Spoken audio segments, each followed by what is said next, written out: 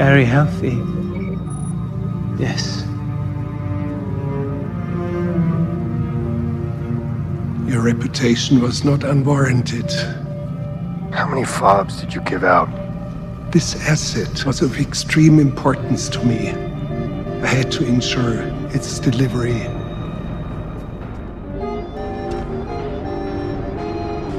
You have something I want.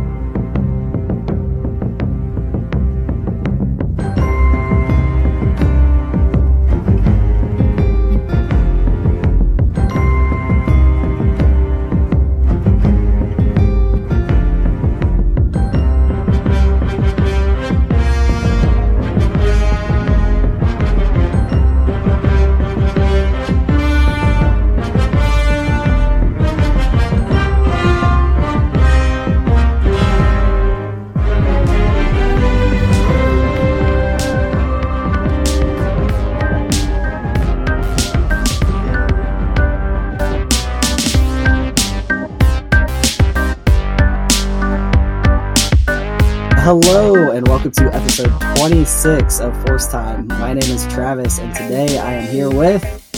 Kara is here again. Hello. How are you? She's back. I'm doing so great. How are you? I'm doing okay. Yeah, pretty good. It felt like such a long week between last episode and this week. Like, just felt like 20 days. So, yeah. It did. It's for some reason the first couple weeks went super fast, but and I don't know, it was because chapter 11 was just, we got so much new stuff. We got Bo-Katan back. We got Mandalorians and everything. But yeah, I felt the same way. But at the same time, I didn't even realize yesterday was Thursday and that we were gearing up for a new one until I think you said something to me. I was like, oh my God, that is tomorrow. So I say it every time, but yeah. Time is such a weird thing in the year 2020, but for real. Yes, we are here to discuss chapter 12, The Siege. But first, as we started all of our Mandalorian themed episodes, I do want to shout out the Trans Rights Are Human Rights. This is the Way fundraiser that has been going on for a couple months. It was started by Candace Kaw of the Geeky Waffle, Maggie Lovett of the Star Wars Friends podcast, and Eric Eilerson of Utini and the Living Force podcast. So big props to them for starting this. It has grown so much over the last couple months. And at the beginning of today, it was sitting around 13,000 of the 15,000 goal. And within the last hour or so, it has already climbed over that. It really spread today. E.K. Johnson made a big donation. The last donation that put them over the top was from Project Stardust, which is a female-led website and community that celebrates feminine voices in the Star Wars universe and fandom. And their handle on Twitter is @proj_stardust. That's PROJ. But yeah, they made a $1,000 donation and put it over the top. And yeah, the fundraiser is going through December 20th and the goal is $15,000. They're over that. I'm guessing they're going to up the goal because originally the goal was a lot smaller, but it just keeps growing and growing and growing. So please check that out. We'll put it in the show notes, especially today, this week with everything that's going on, chapter 12, and we'll put everything in the show notes. And make a donation if you can, even though it says they're already over its goal. We cannot raise enough money for the Transgender Law Center. It's just such a great cause. Yeah, and I've been saying, it's totally understandable with everything in the world if you can't donate, but maybe consider sharing it. That's always good too. Just get more eyes on it, And I know some people were doing $12 for chapter 12, so that's kind of cool. I'm so proud of them though that it met its goals. Amazing, incredible. It is, yeah. It's great that it went over the goal today too, and people really rallied around it today. So But yeah, $12 donation or a retweet or a share on Instagram or anything like that can really go a long ways. So please consider that if you have not done so. Even if you have done so, maybe consider sharing again. All right, we have a lot to talk about. Chapter 12, The Siege, written by Jon Favreau, directed by Carl Weathers, Greef Karga himself. Yes. And we left off last week. First off, spoiler warning for, I say it every week a little bit late, but I get earlier and earlier each week. So Yeah. spoiler warning, this is a spoiler podcast. We're going to be talking about everything. So we left off last week with the name drop from Bo-Katan saying you need to go find Ahsoka Tano. And it just super casual, Mandalorian didn't have a reaction, but why would he? He doesn't know who that is. He doesn't even know what the Jedi are, right? Oh, and so, but we all kind of thought, and I think we talked about it last week, that there was going to be maybe an episode between, like he wasn't just going to find her right away. His ship was in bad shape. So he decides to stop on Navarro, see some old friends, get his ship fixed up. But while he's there, he gets recruited to help with a job. So for today's discussion, we're going to kind of try to start at the beginning and work our way through it. The last couple, we've kind of just jumped around because last episode is like, okay, we got to talk about Bo-Katan. Like, right. Wow, we can't wait. The episode before that was Frog Lady, and we couldn't not just like talk about Frog Lady the whole time, which that's, if there's, there's a couple negatives of this episode, but if there's one that I thought about a couple times throughout was like, there's no Frog Lady. Like, she's out of our lives for now. So, so let's go ahead. Let's get right into it. First off, what were your overall thoughts on this episode? I think my first initial thought was just like, wow, that was a lot of information. And it was like, it wasn't even a lot of spoken information. It was like a little bit of spoken information, but then just so many things go. And I think it was mostly concentrated in that last ending. And it was just like, because I knew that there was stuff happening that was probably going over my head, but then I was also like, what did I miss? I feel like I missed a lot. Like, that was happening that I didn't even notice, which is true. And I'm sure we'll get into that. So, like, that was my main thought, was just like, wow, that was a lot of information. And then also, just like and we'll talk about this more too, but just like Navarro was very interesting this episode. I was very intrigued by the planet in general. And yeah, just a lot happened and a lot of information was shared. Do you agree? For sure. And it's funny you bring that up about Navarro, because last week we talked about what else from the trailer, or what footage that we've already seen. Right. And we talked about, okay, well, he's definitely going to Navarro, and it's probably going to be, this episode. But then I was also like, but there's also the stormtrooper chase that looks like it was on like an ice planet. And yeah, we get that thrown in there, that like there's this whole other section of Navarro that isn't just barren type desert type, wasteland. It's a different color of wasteland for sure. Yeah. But yeah, it was interesting we got that. It was a lot to take in. Just waking up at 6:30 in the morning and trying to observe everything and trying to take in, especially, Dr. Pershing's whole speech. And we'll get into that, but that was a lot, where I was just like, whoa, what? Like, slow down, like, pump the brakes. I need you to take a breath, because he just talked and talked and talked. But yeah, it was definitely a lot of information. It was, I don't talk about it enough on this on this podcast, but Pedro Pascal is just so good. He's just seriously. And he actually is up for a Critics' Choice Award that they just tweeted out a little bit ago for season 1 acting. And like, cool. How impressive is that, with the helmet and like everything. But he's just so good. And he's just the best person ever, to follow and see like what he puts out there. It's just, I don't know. I wanted to like say that right away, because he's just so good with not only, his voice acting, but also just, his helmet acting and just how he plays off the child really well and everything like that. So yeah, it was a great episode, I thought, for Pedro Pascal, like they all have been. I totally agree. And I feel like even though I'm sure that he's in the suit even less than we realize, and a lot of it is Lateef Crowder and Brendan Wayne, like I feel like the way that he's able to connect with their performances is incredibly impressive. Like I think the same thing about Misty Rosas and Quill from last season, and how she was able to match up with the voice in the way that she did, and like he's kind of doing the opposite and matching the voice up with the performance. But the whole thing, I mean, yeah, it'll never cease to impress me and amaze me that you can get so much emotion and intention from someone and never see their face. It's really, I feel like a team of the three of them working together. And it's really incredible. It's incredible to think that a lot of that was recorded in a studio, you know, but it still comes across in such an amazing way. It's so cool. It is. It's seamless too. It's just you sure. wouldn't know unless, you know, you looked into it that it's a lot of that is being done by his stunt people, and just all the behind the scenes stuff from this entire show just is endlessly fascinating to me. It really is.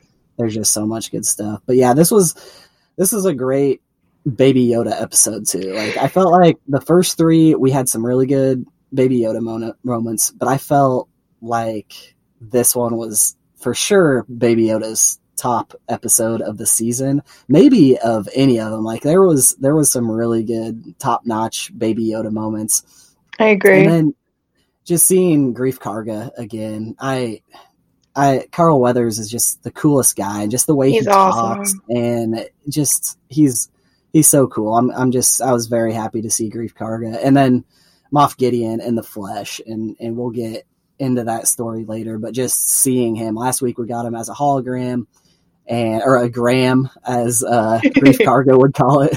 Right. But we got him as a gram last week. I'm using that from now on. Please. And then this week we get him in the flesh. It was, you know, you could really feel the wheels really starting to turn now of we're Big getting time. a lot of information. What's all this leading to? You can start to feel things. We're hitting that halfway mark, and it's going to get crazy the next couple episodes. And like we talked about with the trailer too, we don't know the next 4 episodes. We haven't seen anything from the next 4 episodes, so we could go anywhere. It's just the possibilities. I think it's literally at this point we have not seen anything else. That's crazy.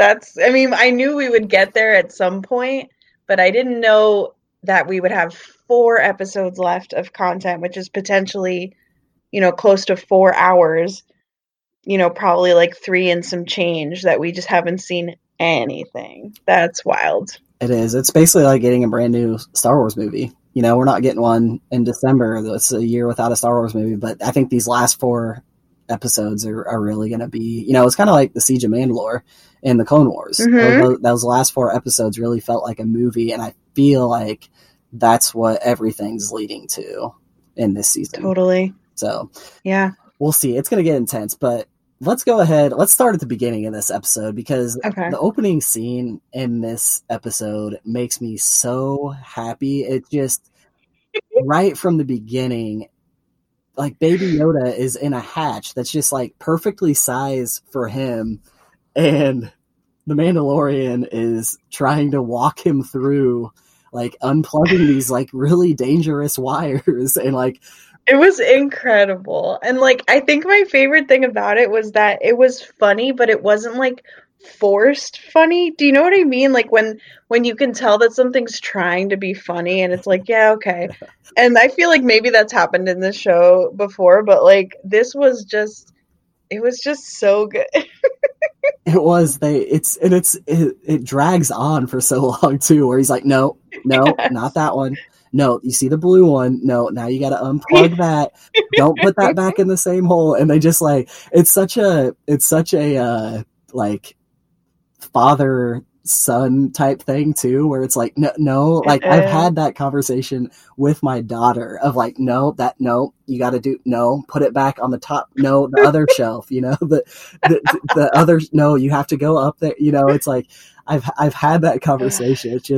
It's so fun, and it really reminded me of two instances actually, and one was when Rey and Finn, like right after they meet in the Force Awakens, where she's like, no, hand me that one, no, the other one, the other one. It just like kind of goes on for so long. So good. And then just seeing the child back there on that couch, it also reminded me, and I can connect anything to The Last Jedi, like, you know, but when BB-8 is fixing Poe's ship, and he just like keeps plugging the holes, and he's like back in this little hole, and it just, I don't know, that whole sequence, it was so good. Where the blue one was, and put the blue one where the red one was. But be careful. They're oppositely charged, so keep them away from each other. Make sure you hold them apart from... No, hold them apart.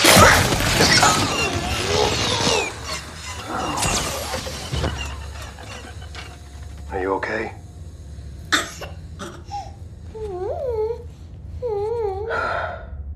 Well, it was worth a shot. It was really good, and I think I just watched it a second time before we started, and something that struck me the second time was like Mando has his level of patience is very interesting to me, because I feel like most other characters, like Han Solo, would have been annoyed and would have like snapped, you know. And I feel like it's really interesting the way that Mando doesn't get angry at all. He's just like, well, it was worth a shot, you know, but he doesn't get mad. And that was like really cool. I thought that was so cool.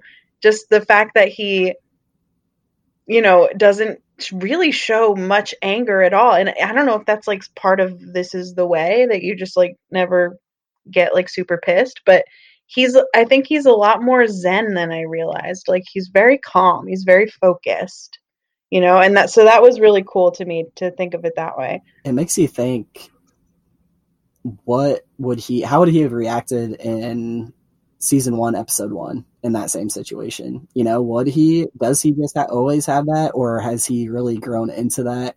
But I love at the very end, you know, Baby Yoda puts the two together and it shocks him, and the smoke comes out, and then you can just hear him like deep sigh, and he's just and then, like you said, worth a shot. It's just so good. Yeah. And then it immediately cuts to them sitting right next to each other. Baby Yoda's on this crate, and Mandalorian's sitting there, and they're having tea together. And it's just the transition from that shot to the next shot was just comedic gold. It was so good. Yeah, and honestly, it kind of makes them feel more like partners. So, like, I know they have that father-son dynamic, but it feels like, and Mando is obviously like so protective over him, but it doesn't make it seem like Mando's in charge, like, period. You know, it's like they're kind of partners. They're just going through it together, you know? And that was really cool. And I also saw, I don't know if this was in the Chill group on Facebook or if it was in a different group, but our friend, you know, Michelle from the Unknown Regions podcast, she mentioned something about the red and blue wires and the light and the dark, and I was like, yeah, that was so good. And I don't know if that's anything, but it's fun to think about. We talked about that with the child, as far as, you know, like his dark tendencies without him knowing. Mm-hmm. But yeah, it's playing around with both sides and then putting them together. I did see that. That was a really good call. But yeah, that whole opening sequence, and then the Mandalorian tips his helmet up to drink. We see his chin. I want to talk about it so much. I've been talking about that on this podcast for so long, that like the helmet's coming off. It's coming off. We're going to see Pedro Pascal's face more. Yeah. I don't know if it's like this season or if it's the last episode he finally takes it off, but it's coming off, and like in the future he's not going to have it on all the time. But we get that in season, or in chapter 4 in the first season, where he takes it off and sets it down, you know, when he's eating or drinking on Sorgan. But this is in front of the child, and it looks like the child is like what are you doing? You know, like he it looks like he's trying to see his face. yeah. Like he kind of leans forward to like look up at him. Yes. But like what was so, again, it's like lifting the helmet is like, it shows, I think, not so much like, I know a lot of people are saying like maybe Mando's like loosening his feelings about the helmet because of meeting Bo-Katan, but I don't really think that at all. I think it's all about his relationship with Baby Yoda, that he feels so comfortable with the child and that he trusts the child so much. And like, even though it is a baby and like you can't really trust a baby, you know what I mean? But like, I felt like that was more explanatory of their relationship personally. I love that. That makes a lot of sense. And he definitely, just the way he acts when it's just those two is so different than when he's in front of other people. It really is. You see those moments it's just heartwarming. And like, who would have thought, you know, before this show came out that we would be talking about the main character like being just a softie and just like a caring, loving dad, you know, or it's just the best, you know. And also not to like go off on too much of a tangent because we're literally in like the first 3 minutes of the episode, but it's kind of our style, I guess. But it really so like he lifts it up and takes that first sip and Baby Yoda's kind of looking like trying to see, and then he says whatever he says, and then they both take a drink like at the same time, and it's that zoomed out shot of the two of them. And I love that so much. It's very Spielberg, if I may say. It reminds me so much of one of my favorite scenes in film history in Jaws, when Chief Brody is at dinner with his son and his son starts mimicking all of his movements when they're at the kitchen table. It's just like one of my favorite moments in movies. And it reminded me so much of that. And I just loved it. That's so good. I did not even think about that, but that shot, it's perfect. It's so synchronized, you know. We talked about it last week when Bo-Katan and the two Mandalorians came in, and like their fighting style was so together, and so like pretty much the synchronized fight of they knew how you know how to work off each other. Like that's where they are in their relationship, that they've been together so long, where they are doing, you know, the child is learning that from the Mandalorian. But yeah, they take the drink at the same time, and it's just like that opening scene. I don't know if there's a better opening scene in any of the Mandalorian episodes, and it was shot so well. There were so many unique shots, especially with the child in the hatch and everything. It was just so good. I agree. So after that, we go to the old Mandalorian hideout on Navarro. So that was the armorer's old joint, right? Yes. So the first shot we see when we go to that area was where the mythosaur skull used to be. So it shows it, and you can see like where it used to be hanging. So that's how we know where it is. But yeah, it looks totally different. But we have a bunch of Aqualish down there tearing it apart, and that's I had to look up. I knew it once I saw it, but that's the Ponda Baba. Yeah, I knew that too. Yeah. Yeah. So very very specific looking aliens for sure. I won't describe them any more than that. But yeah, so we see them just rummaging through this. So it's like, where's the armor? Like, obviously she's not on Navarro. You know, last we saw her, she took out a bunch of stormtroopers, but they were also getting raided. And so that was my biggest takeaway from that scene was like, where's the armor? You know, where's all the armor and Beskar and everything? She just pack up and leave or what? But yeah, it was cool to see those aliens for sure.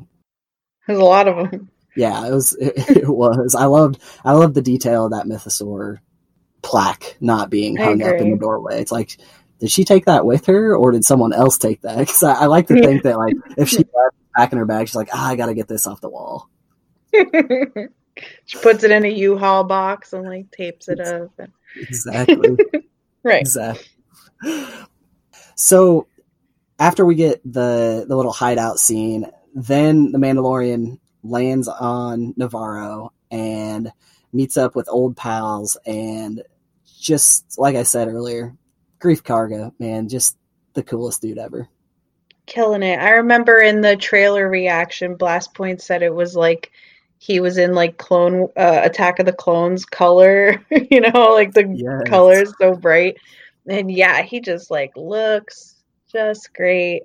Just love. And props to Carl Weathers for really doing a pretty good job. I don't know how I was gonna look up his filmography. I don't know how much directing he's done in the past, but like, yeah, he really did an awesome job. And yeah, Greef is just looking better than ever. And we get the handshake too between them, where they do like the handshake where they grab each other. Yeah, I love that. Which they've done that before, but it reminded me of the meme of Carl Weathers. It's the handshake meme, right? That you see going around. So it reminded me of that. I was like, oh, I wish they would have like zoomed in just on that. But either way, it reminded me. I think he did kind of the same thing with Frogman too. Yes, yeah. It reminded me of that. That's, you know, once it's safe to start shaking hands again, then that's how I'm going to start doing it. Whether the people that I'm shaking hands with know that or not, I'm just going to start going for the forearm. Right there. So then they walk through Navarro. It looks like a completely different town, right? But even before that, there's the Ochi looking guy, and he's a creep, and you can tell right away that he's looking at them sideways. Is he Ochi? It's not Ochi. I'm not. So it looks, that's the 4-letter word, Ochi. That's another thing I brought up specifically on this podcast a lot of times is like, and we talked about that, I think I can't remember if that was our Baby Yoda episode or what it was, but about Ochi and like, maybe like jokingly, like maybe we'll see Ochi. Maybe they'll put him into The Mandalorian so they can explain his timeline. I don't believe the color scheme was different.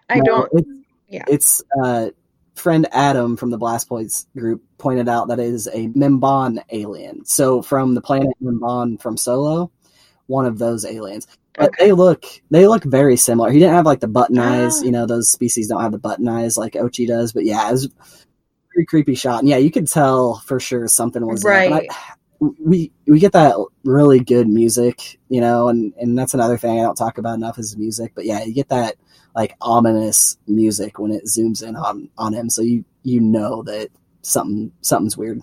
And we get that a lot in Star Wars, you know. For sure. That really reminded me of A New Hope when it's Rendon or, you know, whoever sells out the Millennium Falcon on Tatooine. It's kind of that same, like, you know, shot of you kind of know that person's being creepy. So they're walking through Navarro and it looks great. It's thriving. They've obviously, you know, you think that the Empire's gone and Greef Karga has taken care of everything. And I didn't notice it the first time I watched it, but there is a statue of IG-11 in the background, and it's like he's got it's like George Washington crossing the Delaware of IG-11. So good. It's epic. Yes.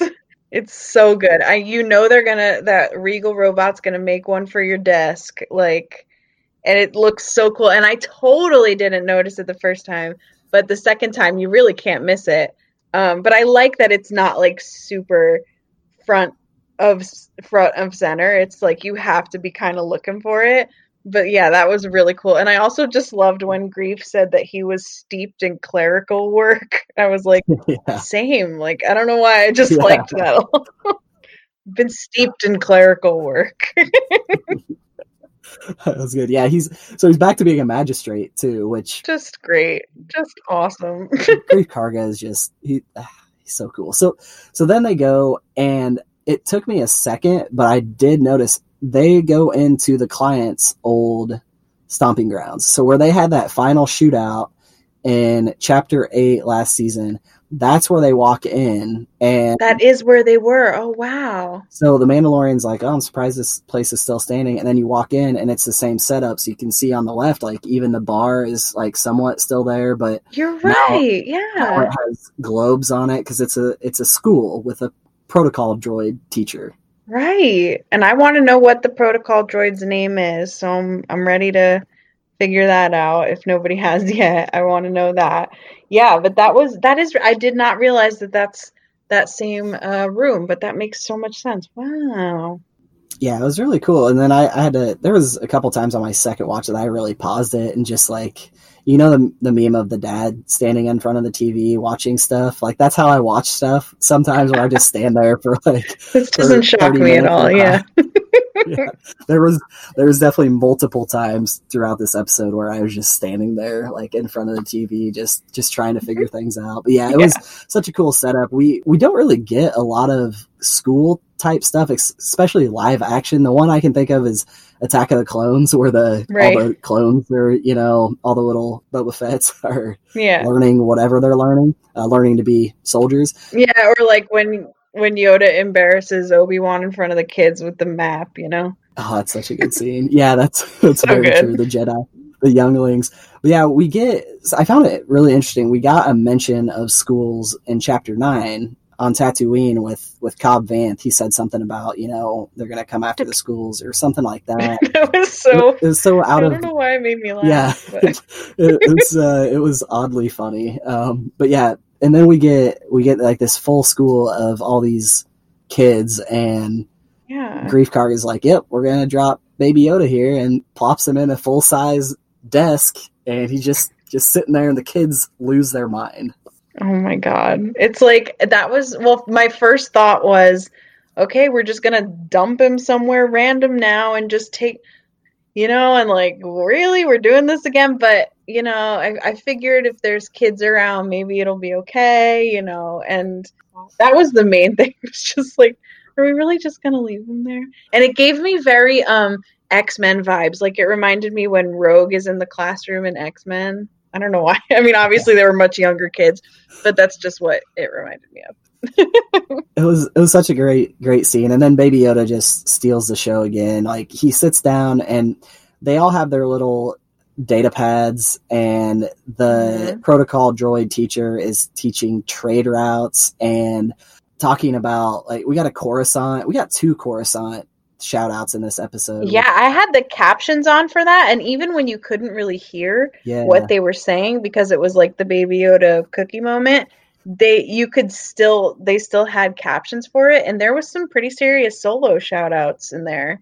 What was it? The Arcades Maelstrom? Yeah. And the Heidi and Way is the thing from Legends too, which is super cool, but yeah. Yeah, it was cool, and I always watch with the captions too, and so I was trying to catch literally everything that droid, because that's a class that I want to take, is to learn about the outer rim and the mid rim and the inner core and all of that stuff. I could really use that class because I have a general understanding of where things kind of are, but I could really like use just a couple hours sitting in there with those kids. But yeah, the child again steals the show, uses the Force to grab something for the first time this season, and it's a blue cookie, and blue macaroons were all the rage on Twitter today. I don't know what Instagram was looking like, but people were ordering them left and right. Oh my God. I was like, blue macaroon stocks had to have shot up after today, because that was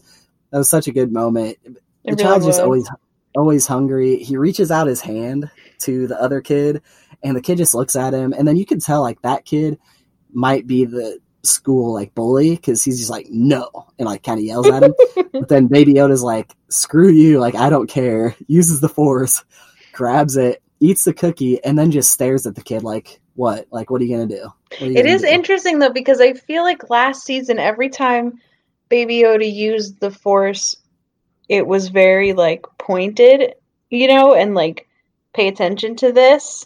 So like this is such a small thing for him to. It's technically the second time, because he also kind of, when he touched the tank and the eggs like kind of moved towards him in the other one with the Prog Lady. But so I'm like, I feel like we should pay attention to that. But I don't know if it's just a cute thing, or if it's something we should remember or whatever. But yeah, it was interesting to see the Force, but you don't really see the cookies move, which was also interesting. Yeah, he's using it for pleasure. Just talking about it right now, that is the first time he's used it without like life or death situation, pretty much. In the first season, it was the Mudhorn, the holding the fire back, choking Cara Dune because he thought they were fighting. Force healing. Yeah, but this one was more of like Attack of the Clones. Anakin cutting up the pear and saying Master Obi-Wan would be very grumpy. So make him very grumpy. It's just, yeah, that's, so this isn't the first time we've seen the Force used for food, because at least Attack of the Clones can cut a pear in half. So we've been getting a lot of good food content in this. We really have. Season. If Master Obi-Wan caught me doing this, he'd be very grumpy. They go next to Grief Karga's like office, I guess you could say, and the Mythrol is back. Horatio Sands' character, which we knew he was coming back because we saw him in the trailer. But yeah, he's like working the front desk for Grief Karga, working off his debts, which was just really funny to me. It was very funny, and I like how like when he first sees Mando, that like puff of whatever like comes out, like he's just really nervous. That was really funny. It's good. It's like that's the equivalent of a Mythrol's heart dropping, is smoke like coming out of their neck, like oh my god, like just so nervous. Really? And then he says he doesn't want to end up in carbonite again because he still can't see out of his left eye. Yeah, and Grief Karga says that he has been working for him since he was a pollywog. Yeah, and I'm just like, what is that all about? And the whole time they're just riding the Mythrol, like they are so mean to him. I don't think we've ever seen someone be on that end of everybody being mean to them, except for C-3PO. When everyone's just always mean to C-3PO, I just like they tore him up the entire time, and Grief Karga was the number one culprit. It's so funny. Yeah, and the left eye thing was good too. And then we get the map of Navarro. Like you said, it kind of shows, okay, they have Navarro pretty much locked down, but there's one thing they have to do, and they have to go infiltrate this, what they thought was an abandoned, possibly a skeleton crew base that they thought was just a normal base, and that's where the stormtroopers came that Moff Gideon had in Chapter 8 last year. Right. So they talk Mando into doing this, and it's not very hard because once he hears like, once we complete this mission, Navarro will be free. He's in right away. It doesn't take much convincing at all. Yeah, and it was interesting on the second watch, knowing what happens, to hear Cara Dune say, for some reason it hasn't been abandoned. Yeah. So it's like, so there was, obviously it's like they must have ditched the planet for the most part, but for some reason there's still presence at that outpost or whatever. So yeah, it was very ominous. I love how Mando doesn't hesitate when it comes to things like this. Like, we've seen it a lot this season. We saw it in the first episode when he goes and fights the Krayt Dragon. Like, he didn't have to do that. He could have just taken the armor, but he realized if he got rid of the Krayt Dragon, that was going to free that little town. And so that's just a theme that we keep seeing. And I've talked about before, like, he is the good guy. He's different than Han Solo, but it's that scene in Solo that I always think of when Kira's like, I know who you really are. And she says, you're the good guy. It's just like, that's Mando. Like, when you take that armor off, like, underneath that armor, he's just the good guy. Yeah, and I feel like the difference would be, like, Han is always, at least young Han, maybe both, but mostly young Han is always trying to be this, like, rebel who can be more heartless or just, like, kind of more cutthroat.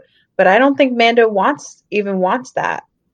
There's something about him, his compassion is so interesting. It's just very complex, you know? And I think I said this last week, but, like, the way that he keeps seeing that his kindness and his actions eventually help him is really interesting too. Like, you know, he does these good things, and he doesn't do them in a way of expecting anything in return, but he does always get in something back from them. That's very interesting to me. That's deep for sure. It's a good way to live your life too. It is. That's how we all should be living our life for sure. Agreed. So they take the Mythrol's little speeder to the base, and this is where they pull up. They can't get in, so the Mando, being the badass that he is, takes off on his jetpack, we get the great gag again, and we got it in the first episode of the Jawa, falling down after a while, but we get the gag of the stormtrooper coming over the edge. I also loved the little moment of when Mando first jets off and the Mythrol just looks up like, what? Yeah. Because he's just like, what are you doing? I loved that. The Mythrol is so funny. He was a much needed comedic relief to this episode, because I agree. If they wouldn't have had him, there would have been not as many chances for that. But yeah, he was really funny, and just I don't know. He's another character. It's like I hope he shows up every season, at least in one episode. At least a little, yeah. Just to be funny, and just so everyone else can dunk on him the whole time. Because yeah, I agree. So they go inside. They realize right away there's troopers, there's officers. Clearly, it's not abandoned. They fight their way through to like the lava core, whatever you want to call it. They have to reactor. Yeah, the reactor shaft of Anyways, there's a big there's a big pot of lava. They have to drain the coolant, so basically this base like blows up. And this is another great Mythrol moment. And you might know, but I feel like this is a Family Guy or a Robot Chicken gag where they get out there and there's no railing on the thing. And so I don't remember. The Mythrol is like, I'm not going out there. Like, there's no railing. I think it's Robot Chicken or Family Guy where it's like, come on, like, can you, I'd take less pay if you would just put a railing up here, like this is a job hazard, clearly. I think that's, I'm gonna have to, I should have looked that up before, but you might be right. I don't remember. I've seen it before somewhere, but yeah, they have that gag. And of course they make the Mythrol go and like push all these buttons. So he walks out there. Mm-hmm. They get that done. They all run back, and they come across a couple officers at some computers, and they're like, destroy it, destroy it, destroy it. So they're trying to destroy these computers. And purge the drives was the other thing that they said. Purge the drives. So they're trying to get rid of all evidence of what they've been doing. And then we get Dr. Pershing, the creepiest dude to ever be creepy. Like, he just creeps me out. I don't think he's creepy. I think he's nice, but I think that that he's doing some creepy stuff. You think he's nice? I do, because remember he like wanted to protect Baby Yoda, and he didn't want him to die. He did, because he knew if he died, then he wouldn't be able to get more blood from him. So, well, that's very cynical of you. that's his. I see, and I talked to one of my friends earlier today, and it was a question of, is he being held against his will? Now, I don't think he is. I don't think he's being held against. I don't think this is a Galen Erso situation, where he's like being forced to do this. No. Like, I think he digs this stuff, and I think he's creepy. That's my take. I don't know, but he dude creeps me out big time. I don't know. I just think of when Mando came back to get the child back, and Dr. Pershing was like, please don't hurt him. He's just a child. Yeah. That's in my head. That's not something that a cold-hearted snake would say. Cold-hearted snake. I don't think he's a snake. No, I think he's nice, but I think that I do agree that I don't think he's being held against his will. I think maybe he doesn't agree with what they're doing, but I think he's willing to do it. Huh, okay. Yeah. But I think maybe there's an element of fear in it. Like Yeah. Yeah, I agree with that. There has to be when you're working for Moff Gideon. I think that's, guarantee that Moff Gideon's shown him that Darksaber and what it can do plenty of times before. Yeah, so we go into this area and it's a lab, and we see these vats of like failed clones, and at this point I'm just like, what are we going there? Like, are we going? We've talked about, in our Baby Yoda episode, we talked about the cloning aspect and all this stuff, but it's real now. And then so we see all these, and what did you think when you saw these creepy vats? And then it stayed on that one for a good amount of time, and this is one of the times where I paused it and I just stood there and I just stared for like 30 seconds. I'm like, what are you?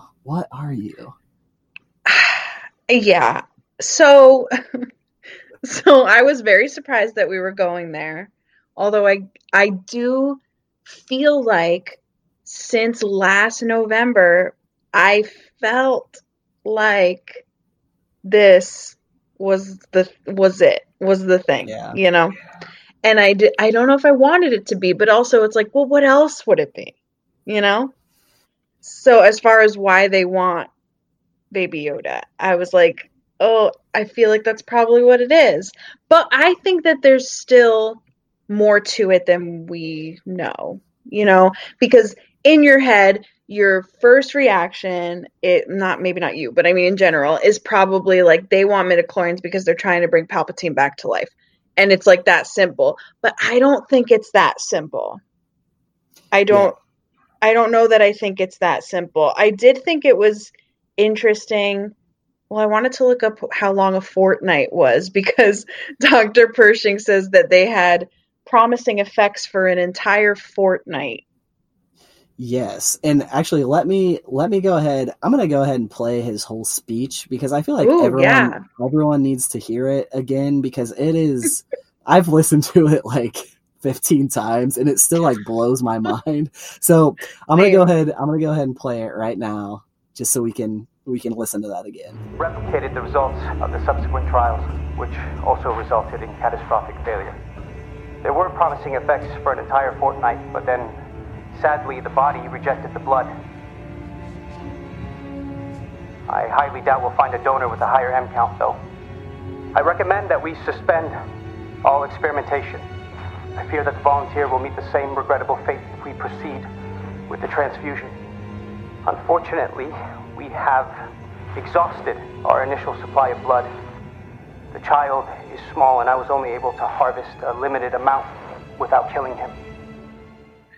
Okay, so that is, yes, definitely the creepiest 30 to 45 seconds, probably in Star. Like, that is, it's really creepy. And right before that whole speech, too, the Mandalorian, like, after they're looking around at all the things, he's just like, I don't like this. And that was me, too. I was like... Right, and that was, I was very struck by him saying that, too.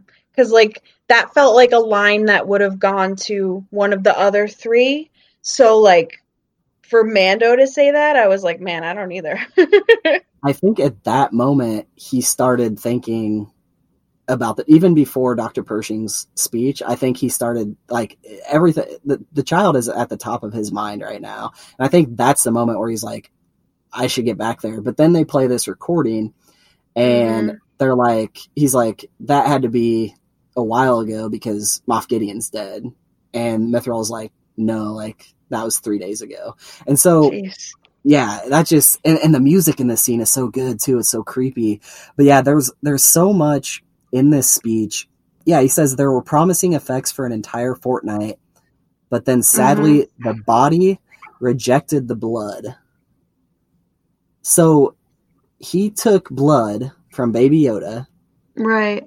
And put it into this body that we see, most likely the one that we see. It rejected it. And then he says, I highly doubt we'll find a donor with a higher M count. That's the moment you died, right?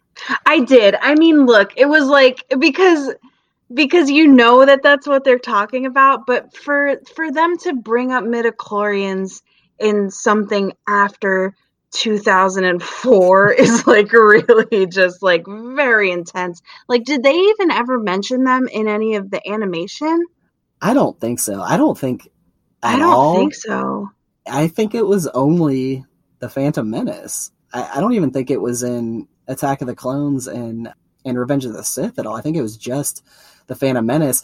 And the midichlorians are very polarizing for the fandom. And I get that. I've never cared. Me either. It's me. And so when they brought that up, I was like, oh, prequels, yes. Like, let's do exactly. Like, let's get weird. Like, let's dig into, the midichlorian. But yeah, when he said M count, it was just, that was the Leo DiCaprio meme, me pointing at the TV like, yes, I know that. I know what he's talking about. I know what M count. Seriously. It was so good. It was. Another thing that Dr. Pershing says in his whole speech is, I fear that the volunteer will meet the same regrettable fate if we proceed with the transfusion.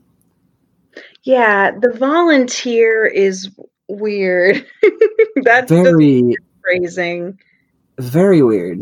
Like, I don't is know what there that means. is there an actual I mean, if he's worried that whatever this is will meet the same fate as the failed clone, then it's obviously someone of importance. I would Is imagine. it but like my question is, was that, well, I guess it's Not so a- hard to yeah. Not a Go. clone, I guess, maybe. I mean, well, Because- it's so hard to say because it's like, was that message even attached to what was in the vats? Because like I said that I told you about this, I think, before, or maybe I didn't, I don't remember. But Star Wars Explained is one of my favorite creators, and Alex had an interesting thing that he said in his video breakdown today, which was maybe he said that he doesn't think it's the clone thing. He said maybe that Gideon is trying to become force sensitive, and that the blood is going to be transfused into him. And apparently they did that in Legends and it never worked or something. And he said that that's not how the Force works. So my thought was maybe they're like trying it out on living people to see if it takes with any of them. And then, because maybe that's something that Gideon wants for himself, which is interesting.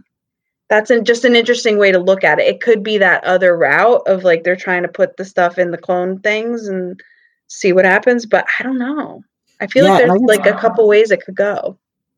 Yeah, no, for sure. And I guess there's nothing in there that says anything about clones, so that was just in my head. But oh, it's in mine too. I mean, Camino. Exactly. There's just this weird deformed body in a vat. And it reminded me of Snoke, obviously, pickled Snokes. But is that the failed one that they tried, with the original blood to see if it would work? But yeah, he basically says, like, if we're going to continue, we only have, one batch left and we don't want to waste it on this other volunteer if it's going to die like this. So we need to get access to the donor again. I just had a thought, but I think I'm going to save it for the speculation corner at the end. Okay, perfect.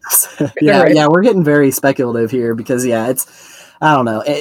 Dr. Pershing, super, super duper creepy. And yeah, the M count thing was a big moment for me. I love that. And the whole time, right after he's done with his little speech, that's when everything clicks even more for Mando, and the music gets super, super intense at this point. And then Mandalorian's like, I gotta go get the child. Like he's devastated at that point, and he's just scared. And you don't really see that either. He's just like, no, like, see ya. And he jets back to the school, leaves the other three there on the base to get out on their own.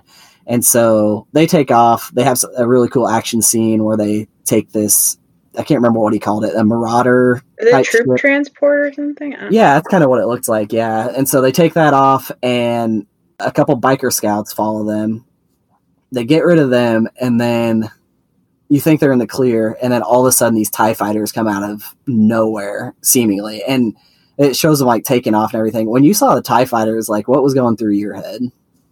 I mean, even before that, I thought those bike scouts looked dope. Like, I just thought that looked awesome. And those guys were, like, not playing around. They were moving, like... They were good. It looked good. Like, it just... Yeah, it was obviously all computer generated, and it just... that was, like... I wrote that down during my first watch this morning. I was like, that looks good. Like, that looks very good. And yeah, then the TIE fighters, it was like... I think honestly, my thought was there's no way that they're going to be able to take out those TIE fighters with that little piece of junk, and Mando's going to come save them. That was my first thought, was like, Mando's going to come in and take them out. So, or somebody is. I didn't know who, but I was like, somebody's going to come in and back them up. Right away. And yeah, I guess we should talk about that biker scout, because when or the biker scouts, because when Grief Karga was on the guns, like manning the guns or whatever, like that was so Millennium Falcon gunner position, but in this other ship, and he was just moving around and everything. It felt a lot like that. But once they got in the clear, I was like, oh, okay, like they're gonna get back to town. And then I saw the TIE fighters, and like at that moment, like when I saw them coming, in my head, I was like, oh my God, I legitimately thought that there was a chance that they could get taken out. Like that those three could, like, because we haven't seen any more footage of them. It would be a very big blow to the Mandalorian, to Navarro, to everything. But like, it had that feel. I feel like I've felt that in movies before, where you get out, you know, and it's like side characters. They get out, they're in the clear. It's like, oh, okay, everything's okay. And then it's like, oh no, like no, it's not. And they come out. I was glad, for the most part, that they survived that. But when the Mandalorian came out of nowhere, like, oof, that hero moment from Mandalorian, and like when he comes over the top of the ship, takes him out, oh, it was so good. It was. And once again, the music during that part was killer. It was. The whole, I don't know, that's like that moment, that's what you live for. Like, and you know, that's what you want your heroes to do, is show up and save the day. He comes in, gets rid of these ships, and then he has that awesome move where he's all the way up in the sky, super high, turns off the engines, and just like is in a free fall. And then he turns on the engines again. Baby Yoda is just in the back, having the time of his life, hands up, cute, like he's on a roller coaster. And then they start spinning, and just the whole sequence was so fun to see Baby Yoda, because like that'd be me in the Razor Crest, you know? Oh yeah, that would totally be me, just hands up, ready to go. It was so cute. Like the hands up part was like, oh my God, and just the spinning was also really cool, because you know, who do we think of when we see that, you know? And it was just really, it was cool to see somebody else use the trick, you know?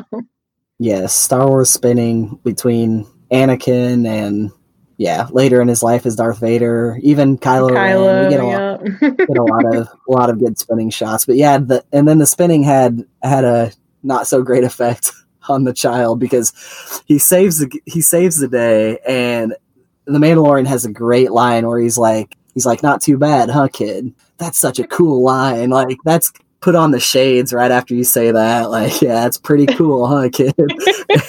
I'm sure you'll be using that line at some point too.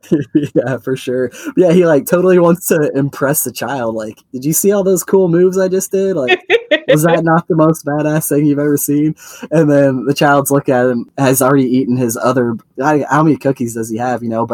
And then he spits up because of all the spinning and everything. It's just the timing of it was so great. It's relatable. Yeah, for sure. Yeah, that was a great sequence. And then the Mandalorian's like, I gotta take off. Like, I got something to do. He takes off, doesn't even go back to say bye or anything. Mm-hmm. Grief Karga tries to, you know, buy him a drink. He's like, nope, taking off. I'm going to Corvus, going to find this Ahsoka Tano. Well, I don't think he said Jedi that, but we person. Know that. Yeah, in my head he did. I just want them to keep saying her name because it's cool to hear. But yeah, so then it goes back to Grief, and they are back on the planet, and the New Republic shows up. So we see two X-Wings parked outside the entrance, was really cool. Very cool. Yeah, and I'm happy that we saw that X-Wing pilot again. He's Carson cool. Teva, I think is Teva, Captain Carson Teva. Yeah, he is. I hope we get more. I hope he's like the New Republic guy we see. And I loved Grief's interaction with him, where Grief is just like, I don't know, dude, let's figure it out. Like, you know, it's just so good. Yeah, he's not gonna give up any information. And even when Captain Teva was like, so you said here about the Razor Crest, and he's like, I didn't say anything about the Razor Crest. They're like, well, it's in your log, and he's like, oh, the computer's on, you know, wouldn't be able to recognize anything pre-Empire or whatever it was because the Razor Crest is so old. And he's like, no, I'm not telling you anything. Oh, so good. But yeah, it was a good interaction, and Greef, he's not going to give up anything. So then we get all of this, we get all that information with Dr. Pershing, we get the cool hero moment from the Mandalorian. He takes off, you think everything's all right, and then we go, and there's this great shot of what's kind of a Star Destroyer. I don't think I've seen a Star Destroyer, and I'm sure people know exactly what type of ship that is. Oh, of course they do. But I don't. I know it doesn't look like a normal Star Destroyer. I'm sure it doesn't.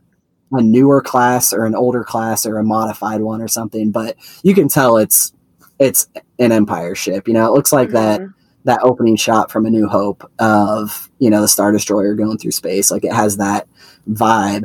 And then we get that really cool Empire officer who she's so Empire and so no holds barred. Like we're doing this. She reminded me a lot of like an Empire character in animation, because I feel like when you see the characters in the First Order guys, or not the First Order, sorry, pardon me, not yet, the Empire guys that we saw last episode in the ship that the guy had to take out, and all of those guys were like super skittish and unsettled, and this gal was like, she was not nervous at all. She was just like, got the information and ready to share it, you know. She wasn't on the same level, but from Star Wars Resistance, kind of like doesn't really look like her, but Agent Tierney, like, it's that very straightforward, just there to get the job done, like, no BS. Totally. And then did it freak you out when she said, what did she say so the source comes on the hologram and tells her that the tracking device has been placed on the Razor Crest, and then she says, this will serve you well in the new era or something? Yeah. Yes. That was really creepy. Yeah. Yeah, just because it's like, I feel like every time they say something that it's not even like, because obviously we don't know what they're going to say, but like something that's kind of unfamiliar, like Long Live the Empire just felt unfamiliar last week. And then I feel like this will serve you well in the new era. It's very odd. No, that was chilling. Like last week with Long Live the Empire, it was very chilling. Yeah, you'll be rewarded really well in the new era.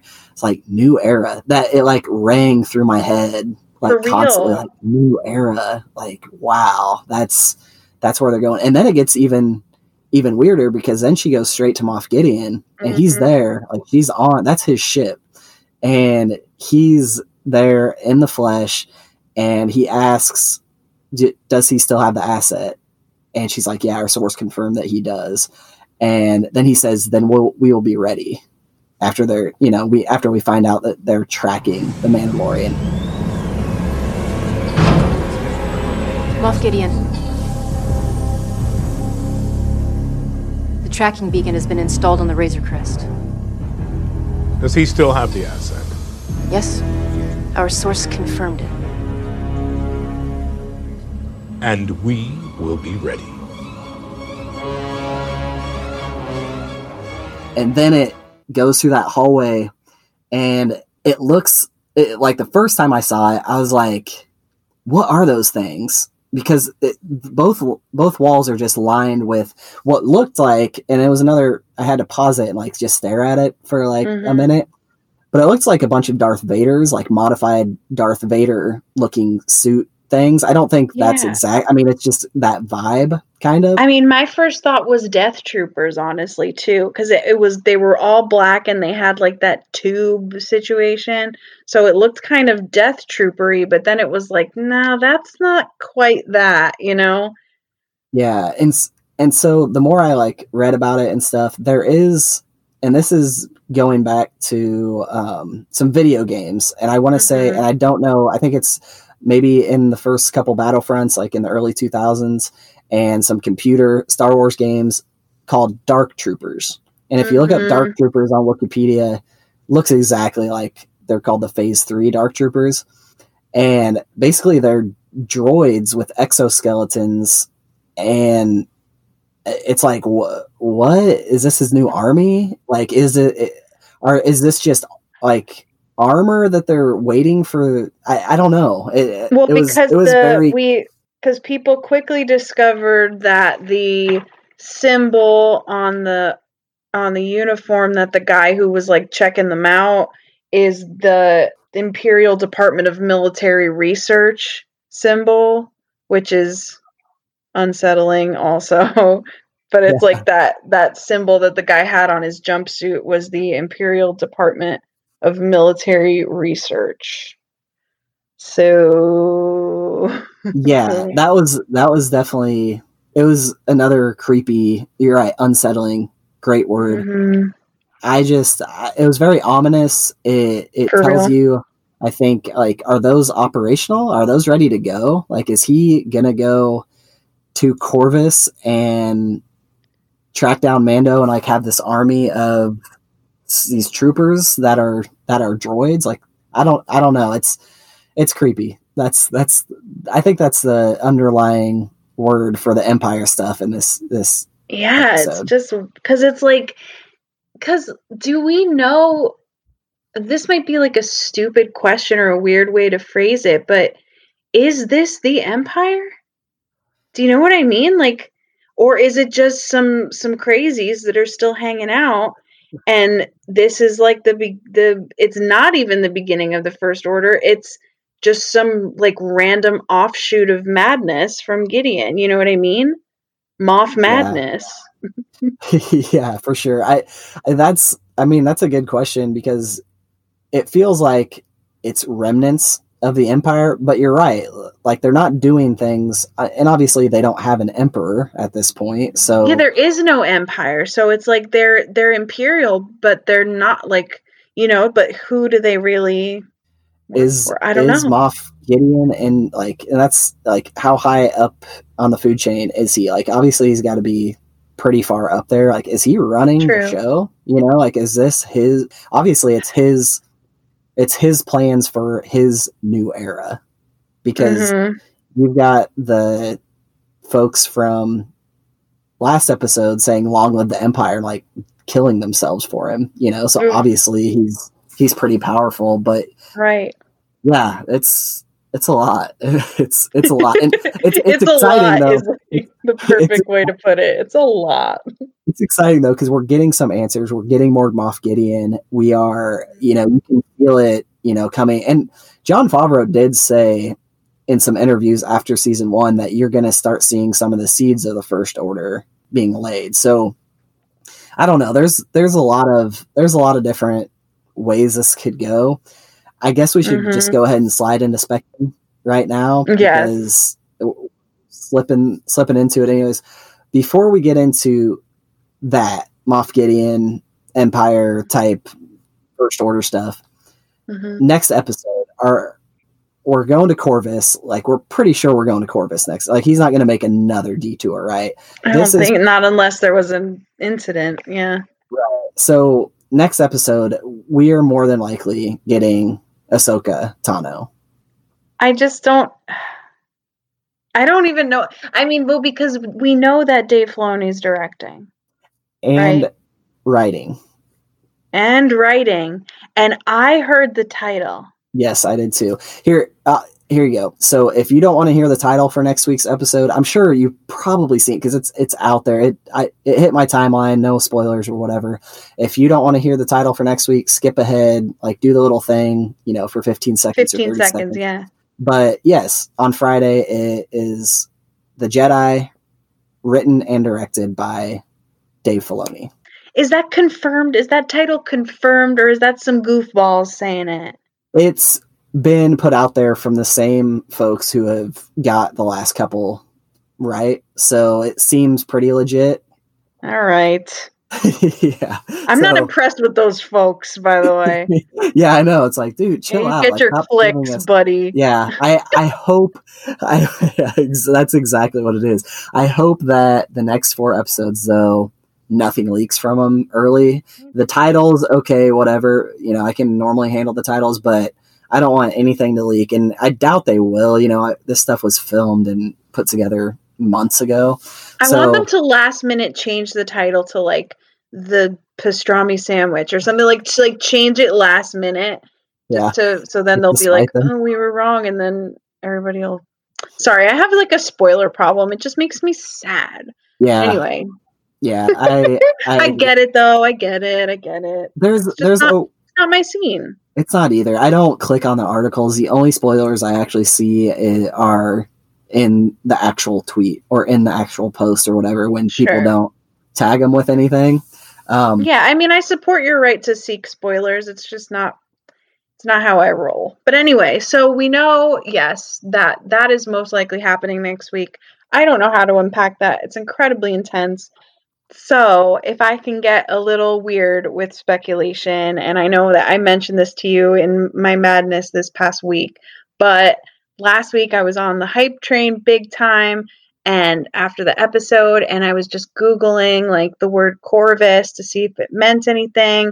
And eventually I did see that a lot of people were saying that it means crow or raven, or it's a genus of crows or whatever. And crows are kind of like a bad omen.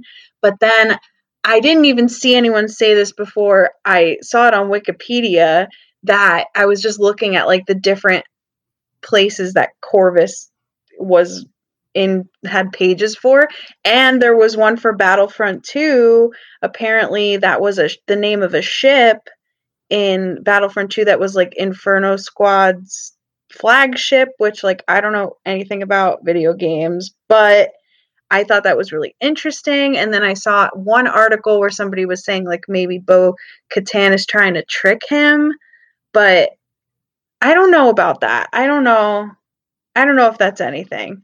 I do think it's interesting, but I think the crow thing is more interesting than anything, especially because of birds and that whole thing. So that was definitely weird. But like as far as next week, it's like I have no clue. What do you think? I don't know. And then because here's my so then I'll stop because okay, so the title is that, but do we know that it's Ahsoka that we're talking about? Does it have to be her? Could it be somebody else and it's kind of a fake out? Or is it just going to be that straightforward the same way the Boba Fett reveal was earlier this season, where it was like, no, it's really just him, or is it going to be like, the way Bo-Katan said it, like, well, you got to go find Ahsoka. It's like, and she said it like it was nothing. Like, is it really just going to be that simple? Or is it going to be somebody else? Is it going to be somebody we don't know? I don't know. Or is it plural? Let's get into that. Yeah, there you go. Yeah, like we talked about with The Last Jedi, yeah.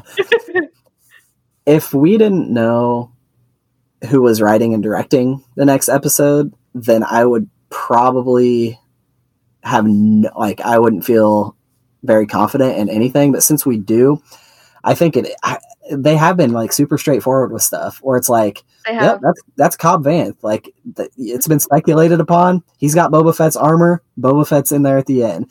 Then like 2 episodes later, it's like, yep, that's Bo-Katan, and she's telling you to go see Ahsoka Tano. So it's like, it feels like the big reveals aren't like, they're big, and like especially like people who have watched the Clone Wars and all this stuff, like it's huge.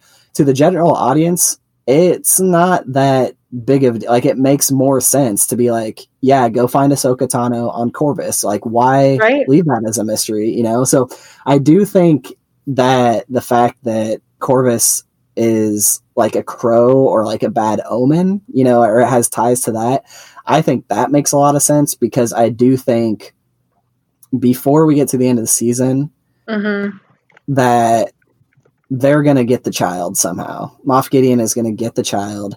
And now we know, at least, they are not going to kill the child. They are going to try to, slowly take his blood or whatever. And they're going to have to stretch that out. So it's not something where they're going to get him and take some blood and be done with him. Like, they want to keep him and preserve him too. So I do think, whether that's next episode or maybe next episode leaves off on a cliffhanger of they're in the middle of a fight or something, but I do think next episode we get Ahsoka, we get them meeting up, and then I think that Moff Gideon and his Dark Troopers, or whatever you want to call them, show up shortly after, and some things go down. Because, well, you know what I was thinking when we were talking about good old Pershing was, and this is what I wrote down, they're looking for a high blood count, a high M count in the blood. Guess who else would have a high M count in the blood? Yeah. Ahsoka. So maybe that becomes a thing. It makes me think that we're heading towards a season finale of a big battle that Gideon gets the child, right, in the next couple episodes, and then that's when the Mandalorian, Ahsoka, Bo-Katan, everybody has to team up. And where Boba Fett fits in on this, I have no idea. I don't know. I feel like the season could end, and the very last scene is just like Boba is just chilling again, just shows him from the side. It's just random. But honestly, what could that? How could they? I don't know. How could they possibly bring him back in? We're not going back to Tatooine again unless he goes to get Cobb. He's gonna need some help, and I think that it's leading to that, because and I'm sure they'll do it really well. Coming into the season, I would have been like, okay, Bo-Katan's one and done. She's going to come in one episode, she's done. Ahsoka, she'll, give him some knowledge and leave. No, Moff Gideon's got the Darksaber. Bo-Katan is trying to take the Darksaber. Right. Moff Gideon's trying to take over the galaxy and the child, and the Mandalorian's trying to... We don't know that he's trying to take over the galaxy. Moff Gideon, I think... I mean, what else would I guess that's implied, yeah. Yeah. Well, because here's the other thing. Both Herzog in the clip... Not Herzog, the client, I guess, and Moff Gideon, in the clips that they've shown in, the previously on The Mandalorian, and then, and the both times that they talk about the child, the way that they talk about him is very strange. I'll never get over he means more to me than you will ever know. To me, I'm if he was just trying to get him to take his blood and give it to Palpatine, I don't think you would say he means more to me than you will ever know. And then the client said something really similar. He said this is very important to me. It was personal. And that's weird. Yeah. Thank you for listening. Everything about them is creepy and weird. And until we get that definite, what are you doing with it? It's going to be weird, but it could be so many. I mean, whatever these trooper things that he had in his hallway, Gideon, at the end of this episode, is he going to put bodies in there? Or are they just droids? Right? Is he trying to create another clone army as well? I don't know. There's so many, or is he trying to make an army of Inquisitors, or, you wouldn't even have to call them Inquisitors, but force sensitive beings that he could be in control of. But yeah, I do like the theory that he wants to become force sensitive. I think that was very interesting. That makes more sense than trying to create a clone or create life or whatever, because they're talking about a transfusion. You wouldn't talk about a transfusion if you're just trying to create something, but you're trying to give them some of those M's. I'm just going to start calling midichlorians M's. Those big M's. Man. Those sweet M's.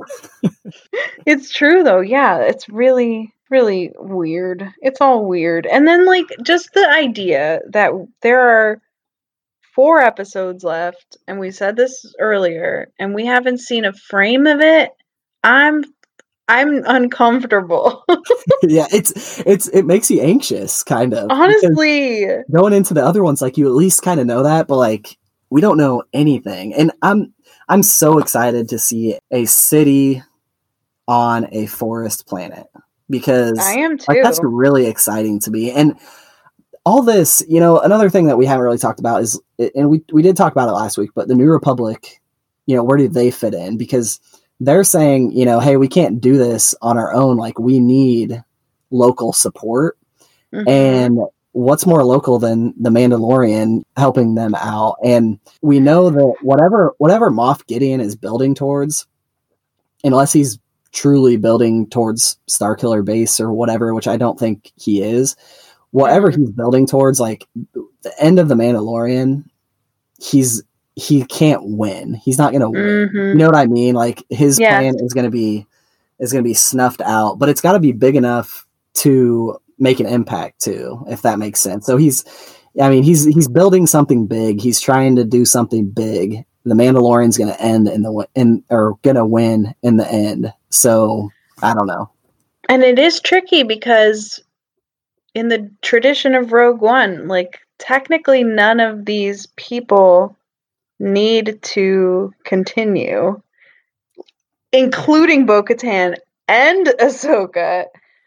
It's implied in The Rise of Skywalker that Ahsoka is probably dead, but also Dave Filoni, like he said some stuff where it's like, don't look too far into that. Like she could be, the excuse is always World Between Worlds. Like, she's World Between Worlds. That's how she's sure. It's fine. But I don't know. You know what just freaked me out also? That I was just thinking of, and this isn't really speculation, it's more just like, dear God help, but all those kids in that classroom were probably like pretty close to Ben Solo's age. They were, for sure. Well, probably maybe a little older, because I think at this point Ben Solo would be like 5 or 6. Okay. Because I think that's how long we are after the Return of the Jedi, and I think that's right. So 4 or 5 probably. And those kids were probably 10, 8, Anakin's age maybe,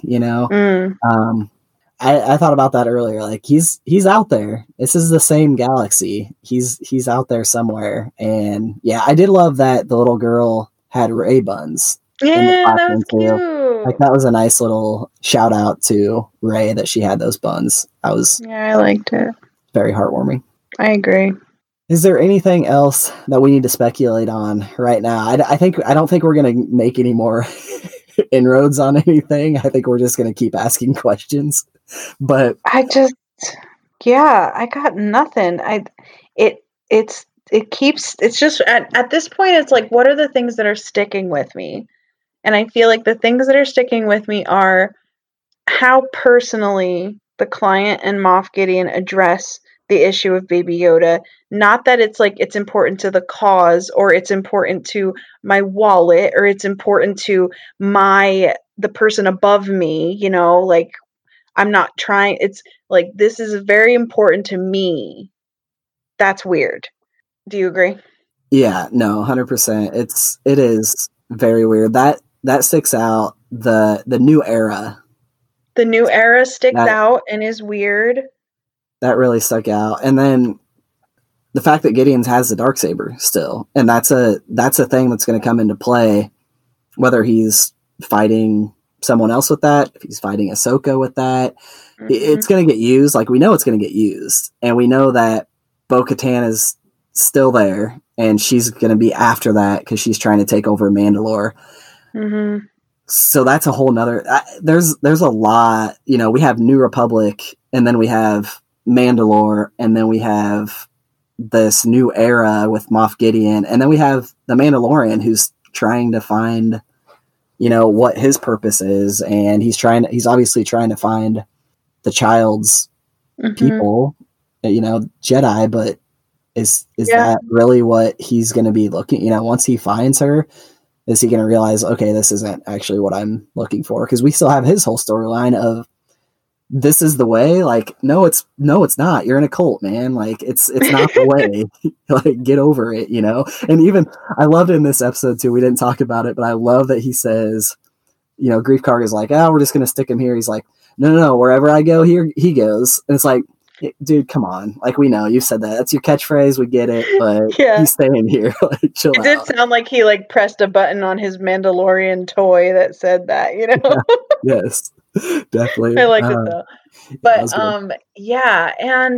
and is it just Ahsoka there? That's true, because the last time we saw her was with Sabine. Is she hermit? Is she solo? Is she...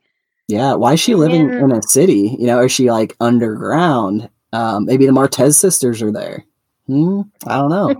That would be I cool. mean, hey, at this point, yeah. Nothing would surprise me. And then what? Oh, I was gonna ask. Did you want to talk about your speculation, or is it one of those things where if we speak it into existence, it's not gonna happen? We could talk about this. We could talk about this. So, and me and you have talked about this, but this has been my weird like wild card for a long time. But Eunice Suotamo, who plays Chewie in the new movies and in Solo, has been all about the Mandalorian for a long time, like all about, and like almost to a point where I thought this was a few months ago, and I think I just threw it out there. I was like, that's my wild card pick for for a classic character to show up, because I feel like they could pull off Chewie. It'd be hard to do a Han Solo or a Luke Skywalker. Yeah. Like that's, you probably don't touch those characters, but Chewie would definitely be a character that you could just, whether you're going to a different planet, I don't know. It's a city on a forest planet. So maybe he's hanging out on Corvus. I don't think it's going to happen soon, but he's been weirdly linking himself to the Mandalorian for a while now. He's been very active, I will say. Every time he like tweets anything, you always send it to me like, this is it. And Pedro Pascal follows him, and I want to say Ming-Na Wen also follows him. So yeah, there's some connections there. And he always comments on, like I saw even today commented on like everybody posting about the new episodes, and he has like a YouTube series where he talks about the episodes, and it's like, well, is he just bored? Yeah. Or and honestly, I mainly want it to happen just because you will freak out. But I want this to be a record that this has been your theory for like months now, like That's before true. the show even started. So if it does happen, then full credit goes to you. Yeah, it's gonna be 2030, and we are in season 11 of The Mandalorian, and Chewie finally shows up, and I will be like, yes, I called that. I knew it was happening. So yeah, I would be very happy if we got a Chewie cameo at some point. I think it would be fun, honestly. Why not? Yeah, why not? Seriously, yeah, I agree. I'd take some Anthony Daniels in there too, just because I like when like him and Warwick Davis are like the two that have been in everything. It's like, well, I kind of want them in there too. Why not? Eventually, that's got to happen. Yeah, because we're getting all these animated characters now, right? But we still aren't. We haven't got really any movie live action characters. So, and that's okay. That's 100% okay. But definitely, eventually. But if it was going to be anybody, yeah, I'd take Chewie's the one. Yeah, definitely. Whew. That's a lot. All right, it's all a lot. It is. So I think that is going to wrap it up for this episode, all about The Mandalorian, Chapter 12, The Siege. And it was a lot. Hopefully we broke it down well for you and weren't going off the rails too much. But yeah, we next 4 weeks are going to get intense, and I don't think any of us are prepared for what we're about to be dealing with, because it's going to get intense. And yeah, we don't know where this is going. So very exciting times. Kara, can you tell the folks where to find you and what you got going on? Yes. So as per usual, I am really only on Instagram. So my Instagram name is Sacred Something by Kara with a K. And right now I'm just, my holiday shops are all open. I have lots of collage prints, limited edition prints on sale, and as well as zine bundles for the 2019 issues, the 2020 issues, and subscriptions for 2021 for a full year or half year. And lots of cool stuff is going to come up. And the December issue is in action. So that will be revealed towards the end of next week, and then it'll go into press the following week, and then it'll be the end of the year. So yeah, lots of good stuff. I think I might drop 3 new prints on Small Business Saturday, because why not? So yeah, lots of cool stuff. Follow me over there, and that's it. Definitely follow Kara on Instagram. Check out her holiday shop. Check out those new prints that are coming soon, and get a subscription to the zine. It's the best thing ever that comes in the mail every month, and you will not be disappointed. So yeah, definitely get signed up for that. We'll put all that info in the show notes. You can find the show on Twitter at ForceTimePod. You can find us on Instagram at ForceTimePod. You can leave us a review on Apple Podcasts. Very exciting whenever we get one of those. So please do that, and we will read it on the show. And until next time, may the Force be with you.